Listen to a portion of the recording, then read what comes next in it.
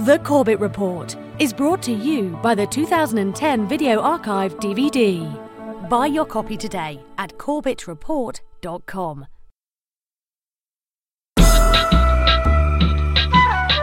You're listening to The Corbett Report. corbettreport.com.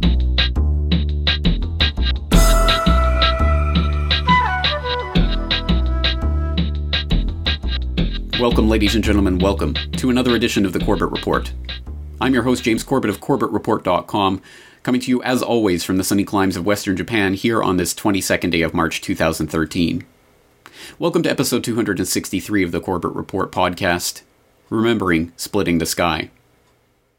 It was with great sadness that we learned earlier this week of the passing of another articulate spokesman for truth and impassioned campaigner and activist, John Boncour, aka Splitting the Sky, who some of you might remember from his previous appearances here on the Corbett Report. For those who don't know about Splitting the Sky, or don't know in detail, it is, of course, exceptionally difficult to try to encapsulate, let alone memorialize, a life so enriched with such interesting experiences as Splitting the Skies was in a humble little podcast like this, but that is the task that we have set before us today, so let's attempt to do that. And to commence in that task, why don't we start by turning to an article that was posted on, of all things, the Vancouver Sun's website earlier this week under the headline, Native Peace Activist John Boncour Found Dead. Quote, his native name was Dakajawea, or Splitting the Sky, and it was a name that John Boncour took to heart through his lifetime of political activism. Boncour, 61, was found dead last week on a path on the Adams Lake Indian Reserve near his home in Chase, near Salmon Arm. He is believed to have fallen on cement steps, and may have suffered a blow to the head. Also known as John Hill, or Dak, Boncour will be remembered as a man who stood up for all that he saw as tyranny and injustice. He principally shouted from the ramparts for Native peoples, and made headlines 4 years ago as the man who was charged after trying to make a citizen's arrest of U.S. President George W. Bush on a visit to Calgary. At age 19, he landed in Attica prison, notorious for brutality and overcrowding. There he became the leader of the bloodiest prison revolt in U.S. history in 1971. 43 people were killed, with 29 inmates and 10 hostages shot during the retaking of the prison by authorities. Boncour was sentenced to another 20 years, and narrowly escaped execution over the death of a prison guard, and survived several assassination attempts on the inside before being pardoned in 1979. He continued his activism in the U.S., and was active in the anti-nuclear and American Indian movements in the 1980s and 90s. In 1993, Boncour was invited to a conference in Edmonton to speak about Native American sovereignty. It was there that he met Cree woman Sandra Bruderer, whom he married. Boncour is survived by Bruderer, 6 children, and 5 grandchildren. End quote. Well, as I say, that is really only the bare-bones biographical details of John Boncour's life, and of course do not do justice to the man himself. And in order to flesh out the mere skeleton of that article, I think today, rather than concentrating on third-party sources, we should turn to the life and the writing and the words of the man himself. So why don't we start by highlighting an incident that is probably one of the ones which he is best known for in recent years, and that was his attempt at a citizen's arrest of George W. Bush during Bush's first speaking engagement overseas after leaving office in March 2009, where he appeared in Calgary to give a presentation and, Splitting the Sky, attempted to crash the party. Where former U.S. President George Bush was speaking at a paid event. While luncheon attendees entered the convention center today, protesters gathered outside. And shortly after noon, police arrested 4 people for a number of reasons. One threw a shoe at the building. He got arrested. One spit on a police officer. Others were arrested for trying to get inside the building. You have nothing. We have asked you as representatives of the people to arrest us now. We're asking you to arrest us now. Eventually it came down to Splitting the Sky, confronting the police guarding the TELUS Convention Center, essentially saying, well, now, will you arrest George W. Bush? Will you do your job? Will you enforce the rule of law? And no doubt they were under orders to protect the group inside the convention center, including the former U.S. President, George W. Bush, from the demonstrations, from the protesters. So by the time the police were addressed by splitting the sky and then made it clear to him that they had no intention of arresting George W. Bush, he informed them then he would do that. He would conduct a citizen's arrest. And he did break through police lines, and he was slammed down into the ground. He's 57 years old. He was flipped over like a pancake.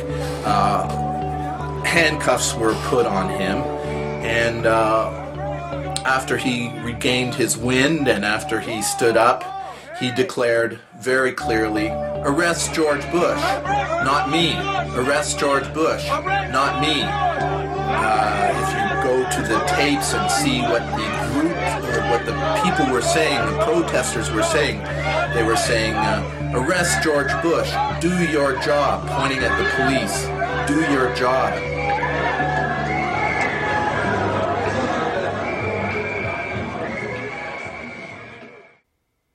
Now, for those of you who don't know the rest of that story, it ended up turning into a protracted legal battle for Splitting the Sky, who had to face criminal charges for the grave offense of attempting to arrest war criminal George W. Bush in the face of the complete abdication of those responsibilities from the Calgary police force. And that came to a head in a Canadian courtroom in June 2010, where he was handed a conditional discharge, conditional on 1 year of probation, and an order to pay $1,000 to a charity of his choosing. And during the sentencing, Splitting the Sky said that if the $1,000 fine was his punishment for, quote, trying to apprehend a war criminal of the Bush administration and possibly stop torture and murder, then bring it on, end quote.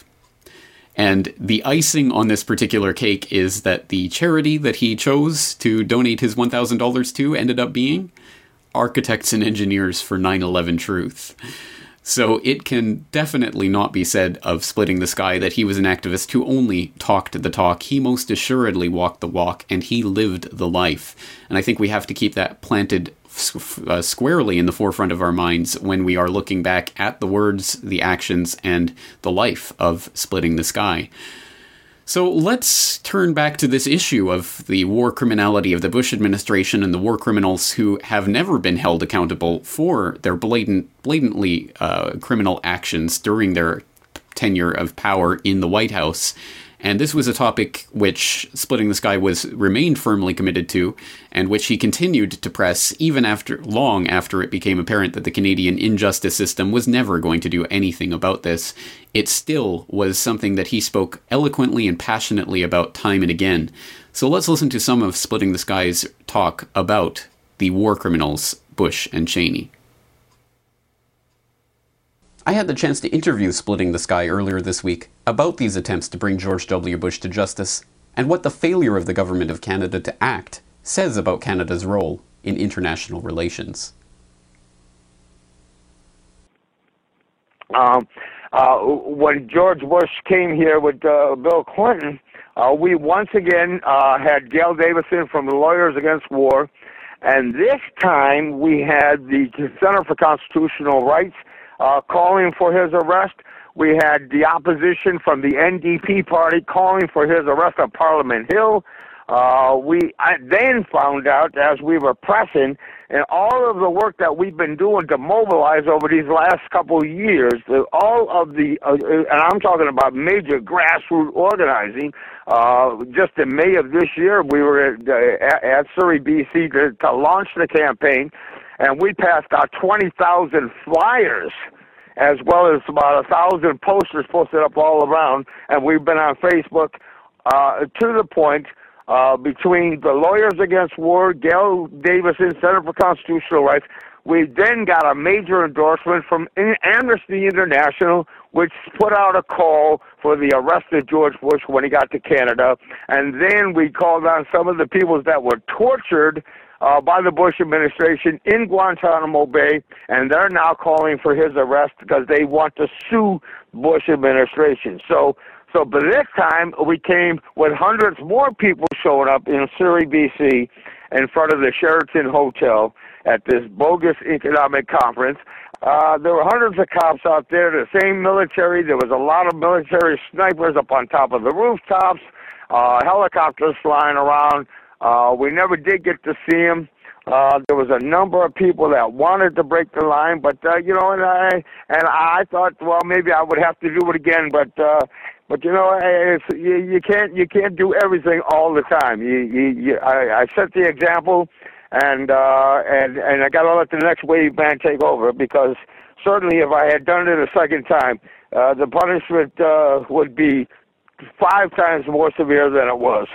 So perhaps you can just speak to what does this say about Canada? Because as I understand it, Canada is one of the only places that Bush and Cheney will dare to visit anymore, because so many other countries have decided that they will do their duty in upholding the charges for war crimes that are so obvious and have been presented by so many respected lawyers around the world. And of course, we saw Bush cancel a visit to Switzerland last year because he was afraid of being arrested. Yet they travel in and out of Canada with total impunity. What does that mean about Canada and the Canadian government? Well, what it says is that finally the world no longer sees Canada as a peaceful humanitarian country that we used to be here.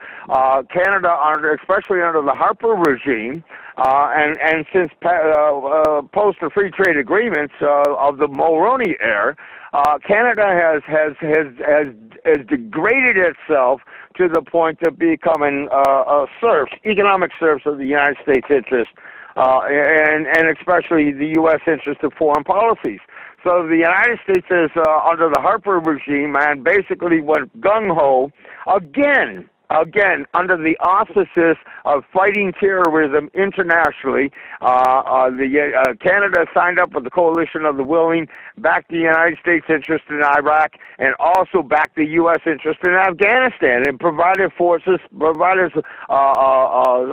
Joint Task Force 2 special forces to arrest and detain suspected al-Qaeda terrorists, and then sent them off to these black sites to be tortured. So Canada is complicit in the war crimes. Another aspect of Splitting the Sky's work for which he will be justly remembered is his 9/11 activism. And again, just like his war criminal activism, he went above and beyond the call of duty and what most activists will do by not only being an articulate and impassioned spokesman for 9/11 truth, but also for connecting dots that few others have, especially when it comes to the money connections behind 9/11 and the 9/11 money trail. This is one of the aspects of 9/11 that I feel has been greatly neglected by a lot of the 9/11 truth community, and Splitting the Sky has given remarkable talks connecting some of those dots. Was a 9/11 attack a self-inflicted wound to garner sympathy? It makes good sense to follow the money. There are reports of a sharp rise in the credit card transactions, which moved through some computer systems at the WTC shortly before the planes hit the Twin Towers. Now, the only thing about this little blurb here is that they only try to make it look like millions were transacted just prior, minutes before the towers went down. Well, the fact of the matter is, it was months before that billions were accumulated. Not just minutes and millions, but months and billions. Unusually large sums of money, perhaps more than $100 million, were rushed through the computers as the disaster unfolded. More than a couple of years back, this was reported. A world leader in retrieving data, German-based firm Convair is trying to answer questions and help credit card companies, telecommunications firms, and accountants in New York recover their records from computer hard drives that have been partially damaged by fire, water, and fine dust. The Convair data salvage has made it completely clear that more than $100 million in insider credit card transactions took place in the hours and minutes before the Twin Towers collapsed. The mainframe computers in the towers processed these transactions, and the credit card data would have been lost forever if it had not been for the successful data reconstruction of the Convair specialists. And this report has been all but forgotten. A German company, Convair of Paramessines near the French border was given more than 400 computer hard drives from the wreckage of the World Trade Center. These are extremely sensitive components that went through the collapse of the World Trade Center. Using blue laser technology, Convair succeeded in reconstructing all the data from the computer debris. This includes diverse financial data and telecommunications protocols to a few seconds before the collapse of each tower. The source, they named the source, Convair, Germany. On October 16, 2003, the U.S. government blatant lie about the alleged missing black boxes is outrightly made ludicrous by this fact. The reconstructed data was given by Convair to the FBI. The FBI was held by law to investigate, based on the reconstructed data, who placed the inside transactions.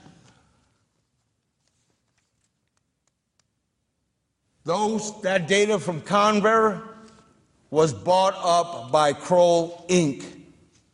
And Kroll Inc. was bought up by Maurice Greenberg, who was trying to hide his major involvement behind the put option stock tradings on 9/11. Now, there's a guy by the name of Richard Andrew Grove, but there's also, I want to get back here for a second, I want to backtrack here and get another critique.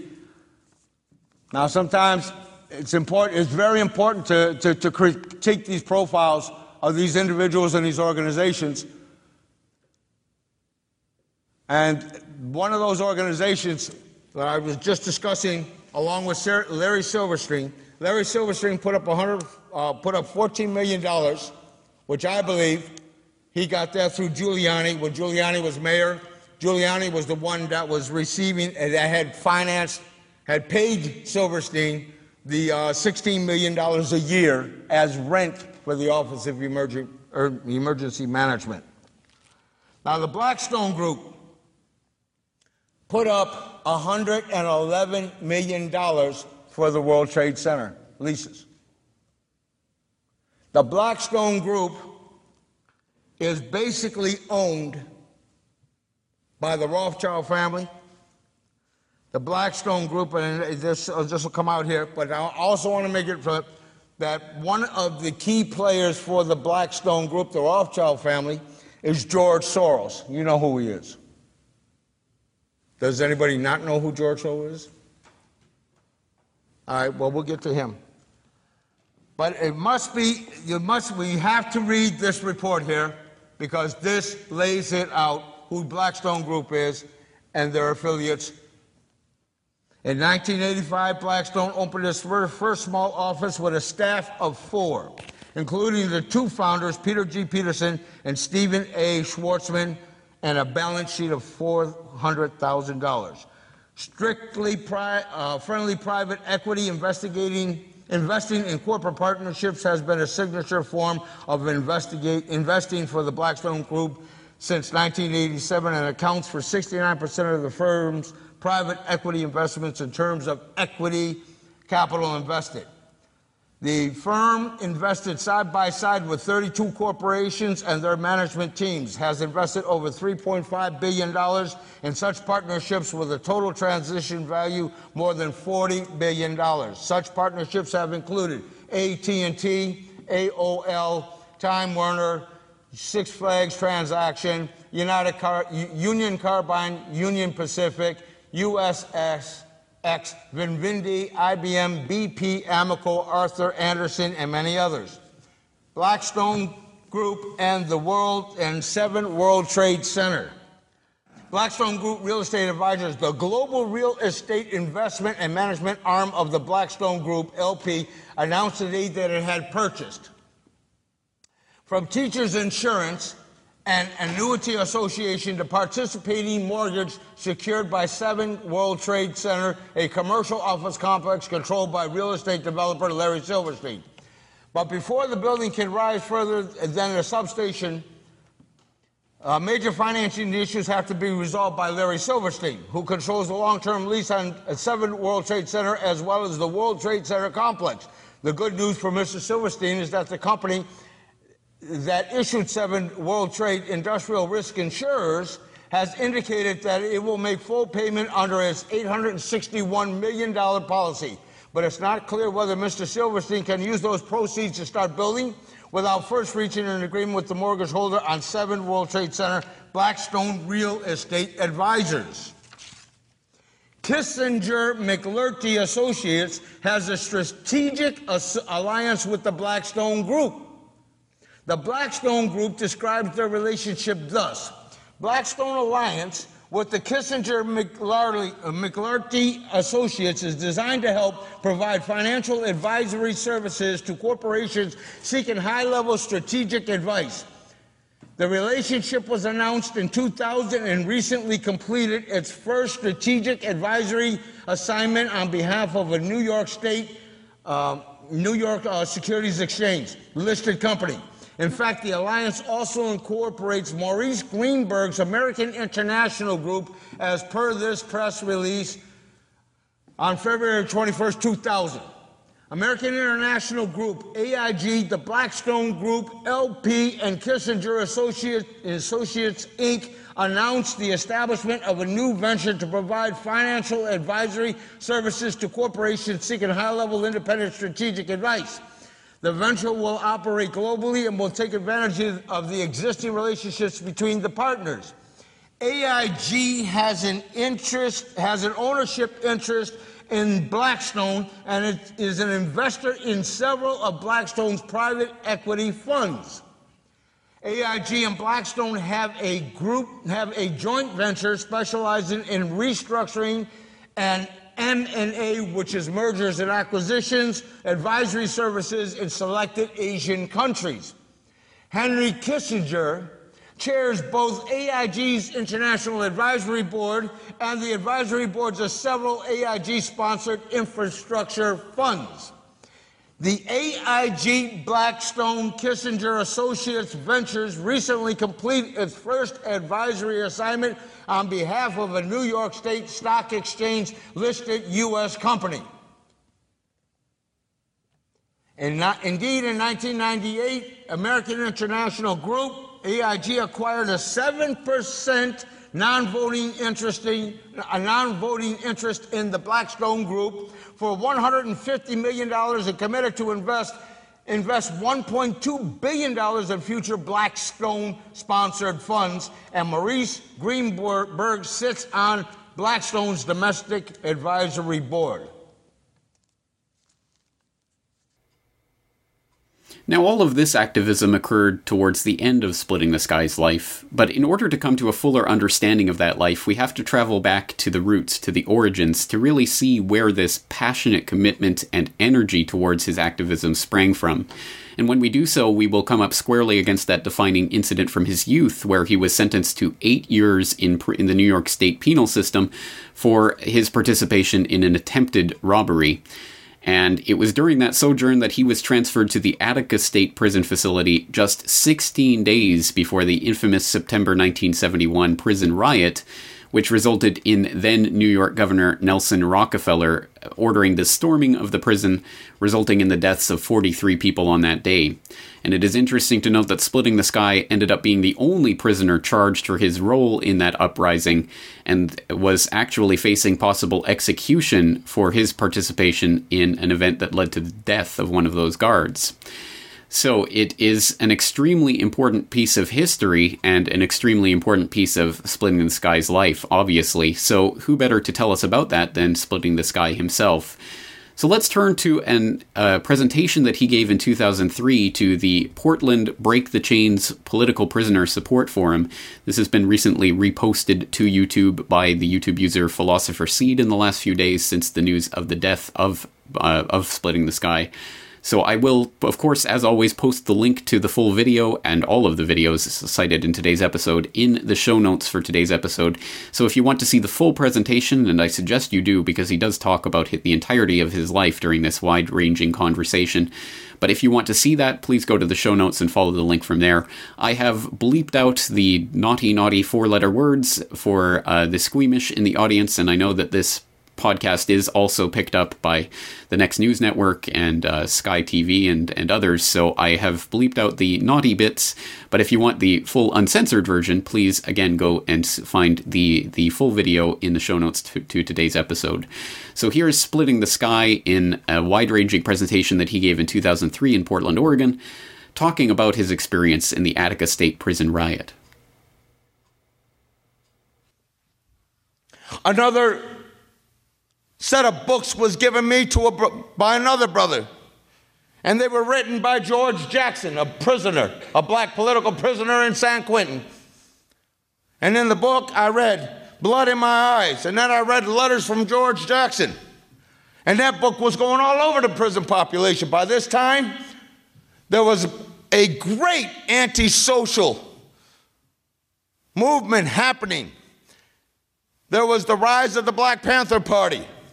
There was the Black Liberation Army, the Puerto Rican Liberation Army, the women's group, the women's movement was getting very powerful. There was the anti-war movement. Before you know it, all of these people were coming in as political prisoners, prisoners of conscience, and they were starting to educate us who didn't know, who didn't understand, and we began to create cells to teach one another what was going on in this world, to reconnect ourselves to who we are as human beings. And so after reading George Jackson's books, I was totally inflamed by what he wrote, because he spoke to my anger. He spoke to my need to grab that capitalist system like a bull and grab it by the horns and turn it and twist it until you snap its neck. And he was such a powerful motivator in my life. And then one day, we heard that George Jackson had went on a visit, and that the guards in the prison said that George Jackson had an afro, and inside of his afro was a .38 snub nose. And he was plotting to escape with that .38. And so they shot and killed him 19 times. They shot him and murdered George Jackson. At that time, you could not congregate more than 3 people without getting basically bludgeoned to death for defining an order inside a prison. We decided to just say to hell with that, because many of us were given the label of being militants, because we were constantly engaging, fighting, and going to solitary confinement and being tortured when we went to solitary confinement. So when this happened to George Jackson, everybody unanimously came out to the yard and we all did a prayer. We put black armbands around our white shirts and we had 10 minutes of silence in prayer unanimously for the spirit and the respect of George Jackson. The guards become unnerved. 2 days later, a black man, a white man, were in the yard scrimmaging for a football game. As they're scrimmaging, a lieutenant comes out with 15 guards, and he yells out, "Lock that nigger up now." And the white guy that was with him said, "Well, if you lock him up, you're going to lock me up too." And so the lieutenant says, "Well, lock that nigger lover up too." And all of a sudden, when they went to grab this brother by the name of Leroy Dewar punched the lieutenant in the mouth, which was completely unheard of. Because you knew that the second that you hit a guard like that, you were dead.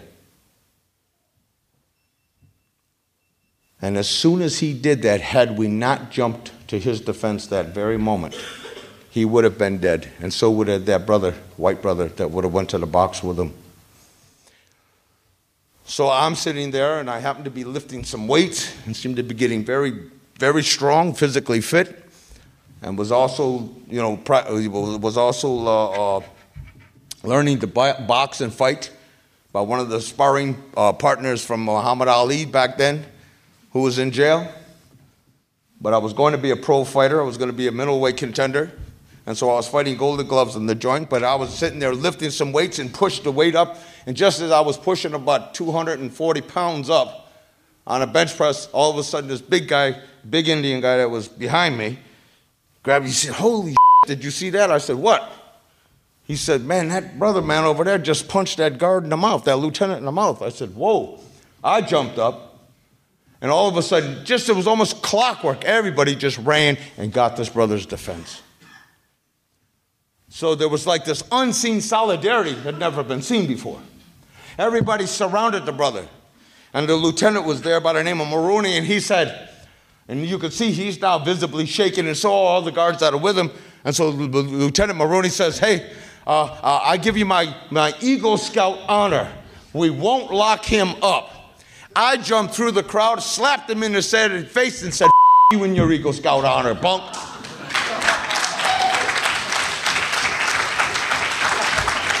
I was 19 years old, and this Italian brother was behind me. He grabbed me, and he says, "Young blood," he called me, eh? He said, "Man, them motherfuckers will kill you." I said, "F it, let's go. Let's go."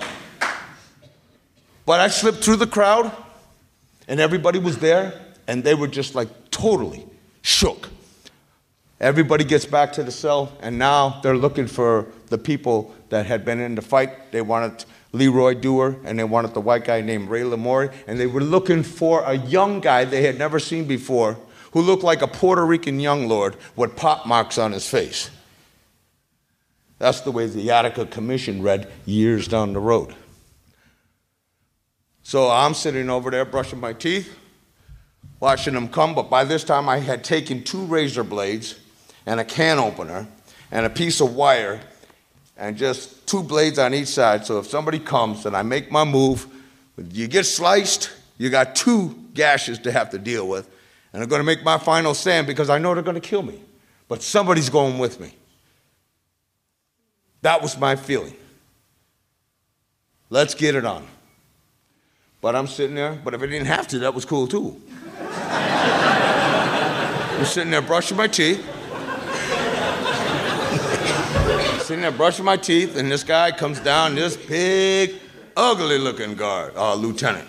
He's standing, he looks in there, and he says, and the guards are looking like this, and he's looking, and then he goes, "No." Right? So he walks on, I said, right? Finished brushing my teeth. That night, they came and got those 2 brothers from another cell block. And all of a sudden, we could hear all of this yelling and screaming going on. And I looked out at night over to the other cell blocks, and I could see the lit up cell block. And I looked, and I could see all these fires and all this noise and cans of stuff being raised. And apparently, they tried to take the brothers out of the cell, and everybody that was in the cell was throwing cans and burning toilet paper and paper, everything. And everybody was like saying, "We're going to get you in the morning." So the word went, and you know how fast things could travel in the penitentiary. Something happened here today. Tomorrow morning, the whole penitentiary knows. That's the prison grapevine. Next morning, they locked them 2 brothers up. We figured, hey, they're going to kill them. The word was, you get to the mess hall, and there's a general food fast. Nobody takes food. We got into the mess hall, the 1,300 prisoners. The only people that ate that morning, were the diabetics that had to eat. You could see 300 guards around in that mess hall, and you could hear their keys shaking without a sound. You could just hear their rattling. They knew we, like caged animals, had smelt the blood. We smelled their fear. We knew they were afraid. Their illusions of power and invincibility had just been shattered right before our eyes. And so at that point, we knew we were going to take this place. Something was going down. We were walking down the hallway, walking back towards our cell. There was a captain. Usually the doors are unlocked, the gates, to go out into the prison yard, to get ready for your assignment for the day, to go somewhere. We went outside. We get outside. We were ready to go outside to wait for the assignment, but the door was locked. So they were trying to get everybody back into their cells. They were going to lock the prison down. That's what they were going to do, and probably shake down for weapons and whatever else. So-called contraband that they could get in there, taking and going through people's properties. There was a brother by the name from the Black Panther Party, walked up to the captain as he was coming down in cell block number 9, which I was in, and cell block number 5, which was the militant, that's where everybody that had the big M, the militant label, was housed in cell block 5. But our 2 tiers converged, and we were walking down the same hallway, and this brother from the Panther Party said, "Hey, what happened to those 2 brothers last night?" The captain says, "Well, I tell you, I don't know, fellas, but I'll get back to you." The Panther brother said, "You're full of shit." Boom! Hits him in the jaw. As he's going down, Sam Melville kicks him right in the ribs, cracks his rib. And that's when I turned around and said, "Take this place now. This is it, the riot. Take Attica now." The jump. That was the spark. We turned around, before you know it. It was like that spark to set off that prairie fire Ed was talking about. It was just like a match in a dry field. Before you know it, people who were doing life bids on top of life bids, who had never seen the stars for 20 years, 30 years. Everybody was in a rage. And everybody automatically started seizing hostages. And it was unbelievable how many people could move it all at one time so fast, so hard. And in a moment's notice, we were organizing in chaos, mass confusion, but there were people that were coming to the forward. "No, get the hostages, take them out to the yard.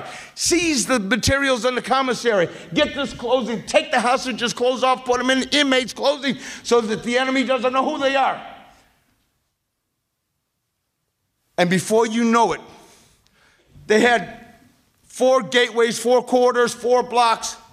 And where all gates came together, there was an area that was controlled by the guards on the inside, and they had the keys. You couldn't get from one cell block to the other unless you got through those 4 gates. They had the gates locked up. By this time, you could hear the siren in the city, the town of Attica. You could hear this loud siren. They knew this was it. The prison was being seized. They lost control. All of a sudden, that area, what we call that 4 corners, we actually call Times Square. But right there at that area had the gate, big cast iron gates that went from maybe here to Ed. And they were all locked. The guards wouldn't give up the keys. So 60 of us from A block kept shaking this one cast iron gate, just hoping that it would snap or something, a weld. We ripped the gate out of the wall. The official Attica Commission said it was a defective weld. I'm here to tell you, we ripped it right out the wall. The wall came down in that corner. 60 determined people, black, white, yellow, and brown, brought it down. Brought it down. We opened that gate. When that gate went down, it hit one of the guards in the head. And it killed the guy 2 days later. But they blamed that guard's death on me because I'm the one said, "Take this place now." So I was charged with this guard's murder. We held the prison for 5 days, and we set up an elaborate negotiating table. We told the state that we demanded that they send in the mass media.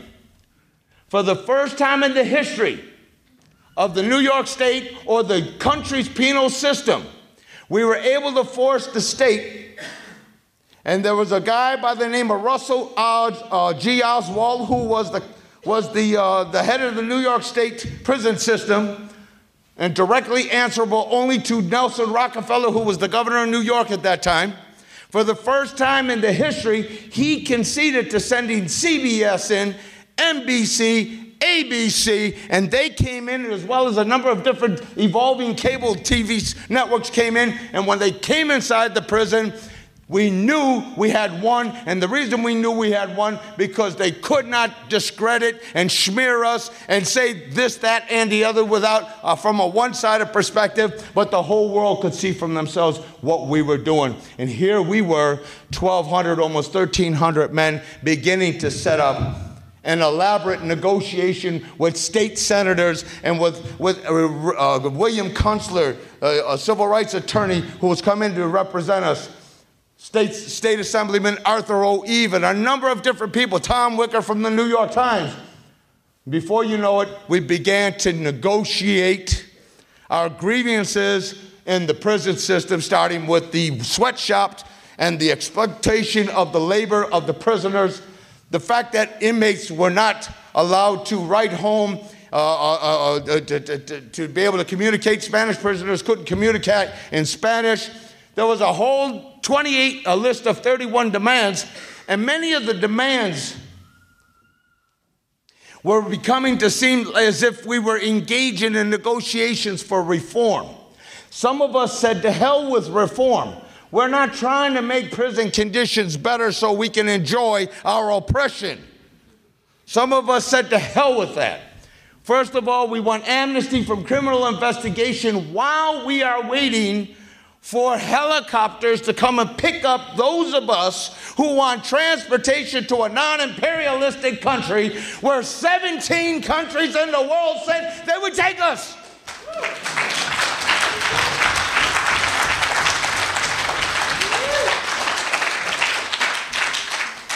Well, as soon as we threw in that demand, that was it.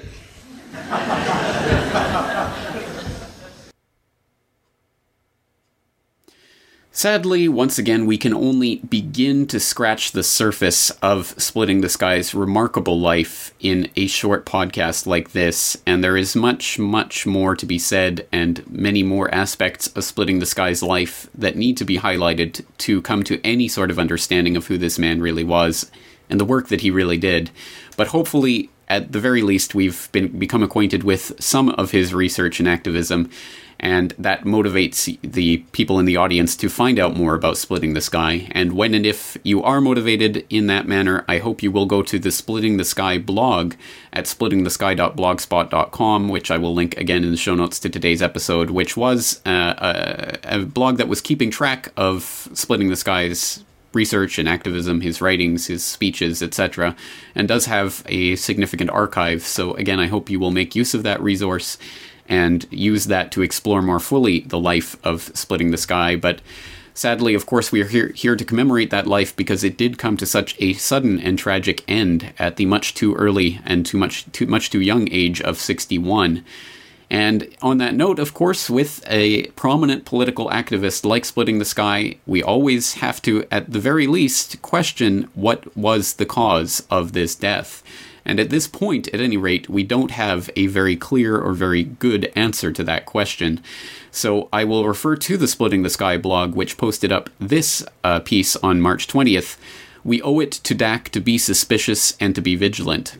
Quote, while it is still early and we do not have many details beyond what was reported in the newspaper, we owe it to DAC and to his family to be suspicious and vigilant, to ask questions and demand answers and accountability if they are not forthcoming in full detail. DAC said on several occasions over the years, please, if someone tells you that I died from a slip and fall, don't fall for it.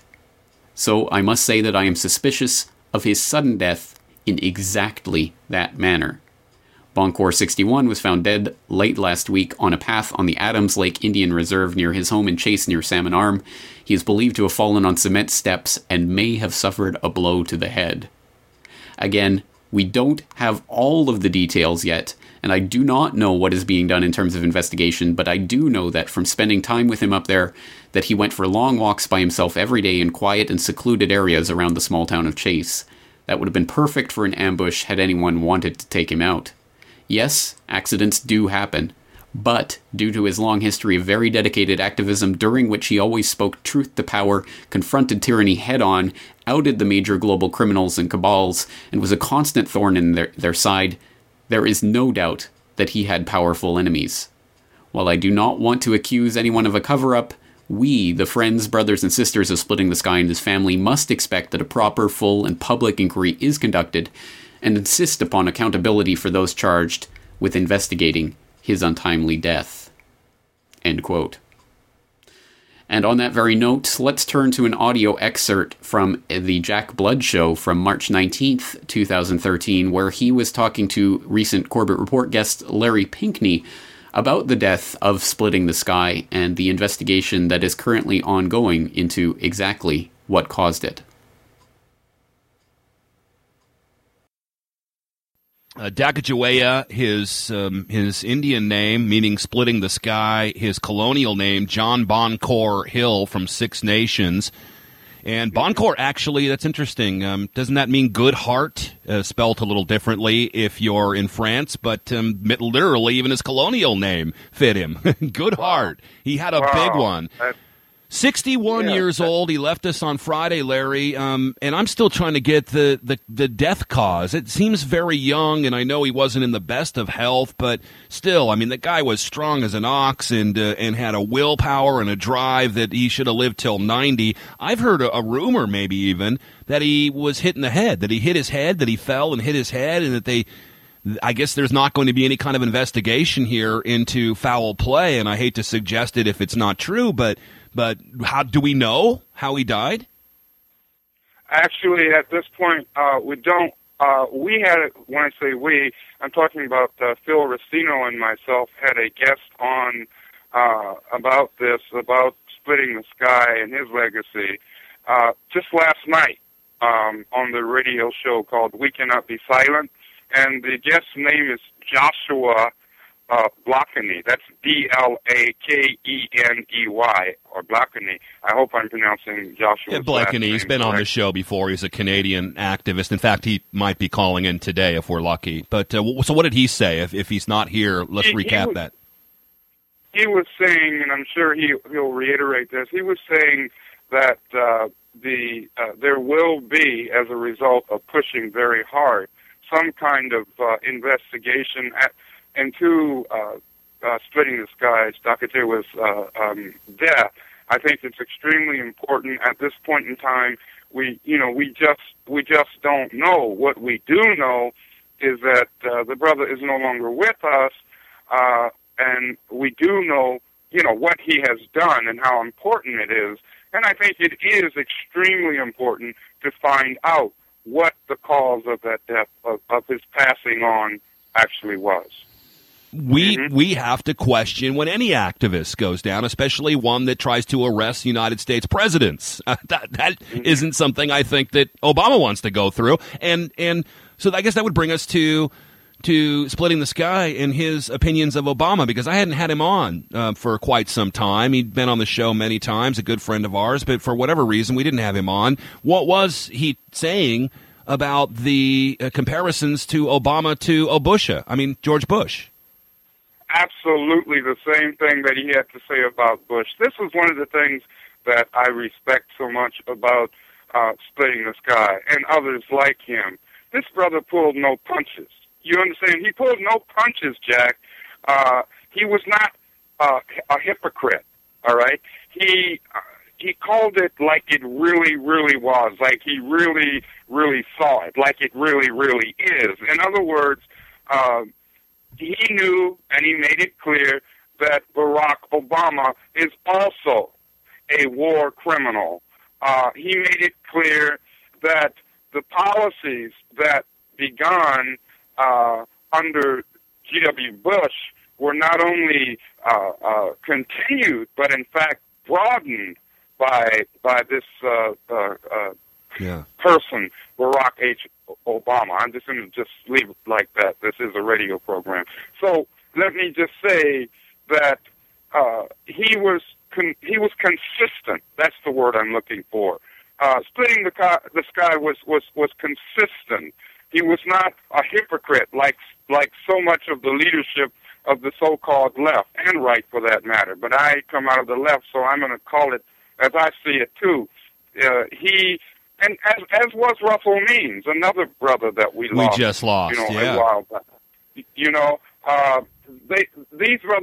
people were consistent, and that's why, to a large extent, they were shunned by not only what I call the corporate stream media, but also by the so-called progressives, the so-called leftists, the leadership of these organizations, because they could not handle or refuse to handle the fact that what Splitting the Sky and Russell and others of us, Russell Means and others of us, you, Jack, too, have been saying, including you and your great program, they don't want to hear it. They don't want to handle it. So getting back to Splitting the Sky, yes, he continued to wage the same struggle, the same standards of accountability and honesty with respect to this Barack Obama bummer creature. And I say that with great sadness, being a black American myself. It saddens me. But I've got to say it like it is. We have a warmongering, murdering, NDAA signing, drone missile, I mean, the list goes on, kill list president who has taken what Bush has done to... Obama is Bush on steroids, okay? That's what he is, a caramel-colored Bush on steroids. And we need to understand that, and Splitting the Sky clearly understood that. We will continue to keep our eye on developments in this case, but regardless of how Splitting the Sky died, unfortunately, he is now gone, and he has passed away. And thus we are left in this spot on March 22nd of 2013 in a poorer spot than we were just a few days before. But once again, when we are confronted with the tragic loss of such a powerful and articulate speaker for truth, we can look at it in one of two ways. Either that it is a loss and that now we are all slightly poorer for it, or that we have been enriched by his time on this planet, and that the only way that that time is nullified or made useless is that if his contribution to the search for truth and justice is forgotten. And so it is that we are here memorializing his contributions to the tireless search for truth that continues to go on. And once again, one voice after another can be silenced, but one after another will continue to rise up, inspired by those who went before. We do stand on the shoulders of giants, and we do see further than we ever have before because of it. And so it is that we cannot simply take Splitting the Sky's loss as the end of this story, but hopefully of the beginning of a new chapter in which truth and justice and accountability is finally reached. That's it for today. Once again, I am your host, James Corbett, thanking you for joining me, and asking you to join me again next week for another edition of the Corbett Report. Rockefeller, pull the trigger, that is what the people feel. Attica State.